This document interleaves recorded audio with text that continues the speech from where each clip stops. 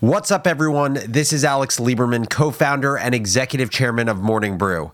Welcome back to Founders Journal, my personal audio diary, where I give you, the business builder, the tools you need to think better in order to build better, whether that's building a business, a team, or a new product. Before we get started, I want to share a little update with you all. For the next little while, we are going to be republishing classic episodes of Founders Journal. Why? Well, one, I think these past episodes are really good, and with so many new listeners over the last few months, it's very possible you haven't actually heard some of these older episodes. And two, I am spending the month of May evolving Founders Journal so that we can make this show as good as humanly possible for the next generation of builders. I would love your help as I dream up the future of this show. So once you've listened to the episode, shoot me an email to alex@morningbrew.com and tell me what you'd like to see from me. All right, that's the update. Now time for the episode. In today's classic episode, originally published June 21st, 2021, I offer up 6 timeless lessons for taking control of meetings in your professional life.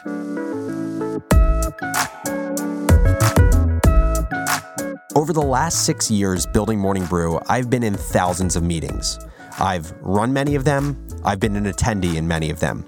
And if I'm being honest, a majority of those meetings have been ineffective or unnecessary. As much as this episode is for you to level up how you think about meetings, it's just as much to hold me accountable for making meetings better within my professional world too. So here are 6 timeless lessons for taking control of meetings in your professional life. Lesson 1, meetings are a last resort, not a first option.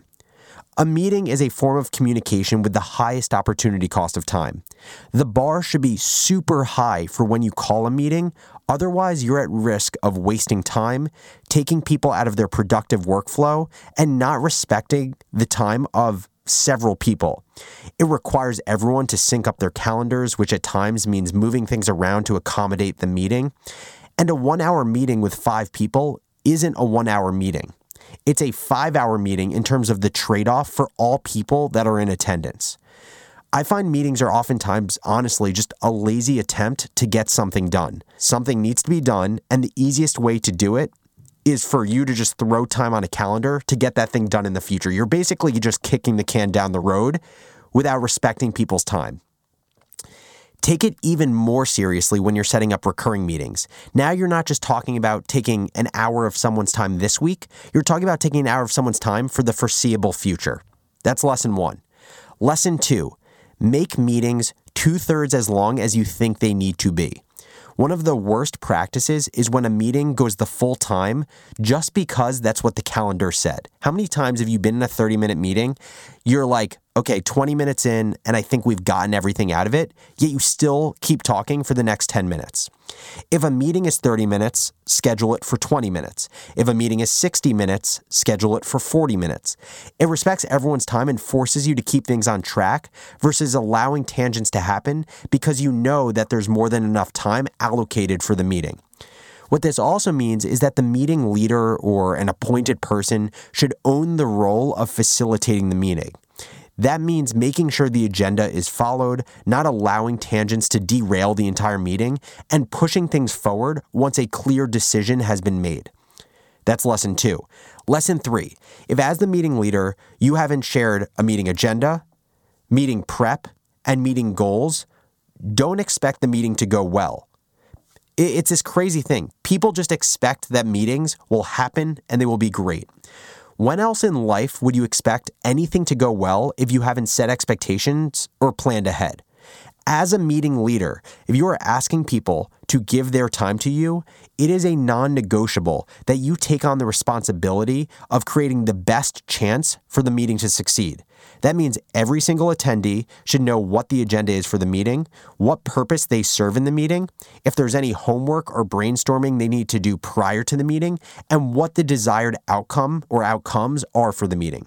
Just to give you an example, our head of audio, the producer for Founders Journal, and myself had a meeting 2 days ago.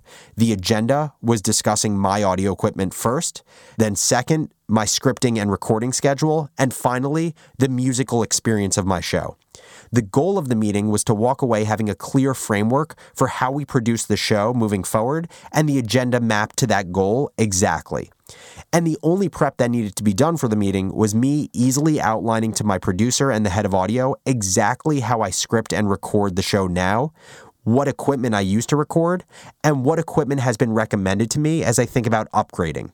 If you're a meeting leader and you're not doing the work to make the meeting run well, you should not expect attendees to take you or the meeting seriously.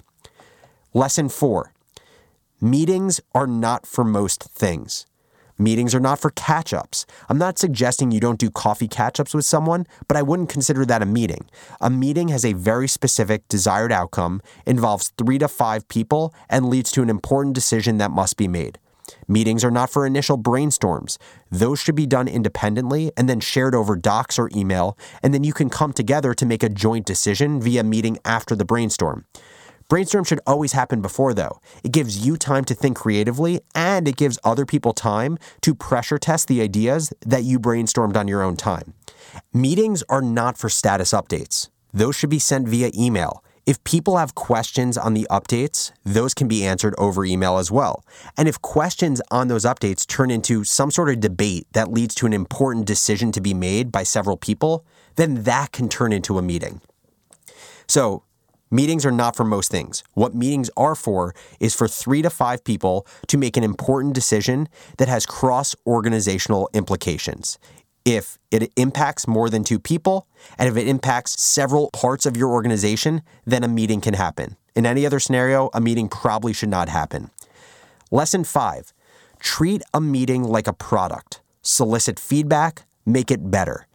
Similar to what I was saying about meeting prep, people just assume meetings will be great and get better over time. That would be like launching any new product into the world and then just completely going onto autopilot, not measuring engagement, not soliciting feedback from your customers, just none of that. Doing the same thing over and over and expecting a different result. A meeting is a product, and its customers are its attendees. Would you ever think about not making your product better for your customers? No. So don't think about not making meetings better for your attendees. By asking attendees 3 simple questions after every meeting, you will learn a ton and have the information to make your meetings better over time. Ask them if they think the meeting was a good use of their time.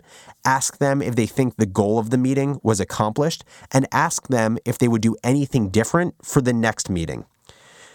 The 6th and final lesson. Meetings are ephemeral. Make sure you preserve their learnings. When you have a meeting, it is only being experienced by the people present in that meeting. But if we go back to my definition of when it makes sense to have a meeting, you should have really important decisions and discussions that come out of every meeting you have. If that's not the case, it shouldn't be a meeting. Whether it's for people that couldn't attend the meeting or people who the meeting's outcomes impact, memorializing the meeting is just as important as having the meeting itself. You, as the meeting leader or an appointed facilitator, should always take meeting minutes and make it glaringly obvious to people not in attendance what the major outcomes were. If people read your minutes and have lots of questions, it probably means you weren't clear enough with how you articulated the meeting's outcome. And by the way, keeping meeting minutes is also a great force function to keep the meeting on topic, on time, and not go on tangents. Because honestly, it will be pretty embarrassing and awkward to write a whole bunch of minutes that have nothing to do with the purpose of the meeting.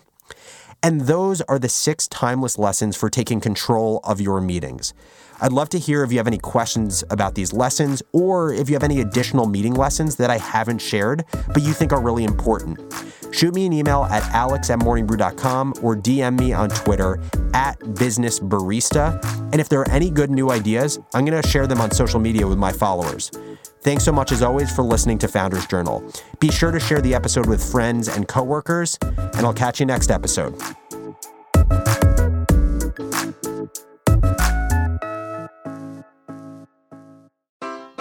Take your business further with the smart and flexible American Express Business Gold Card.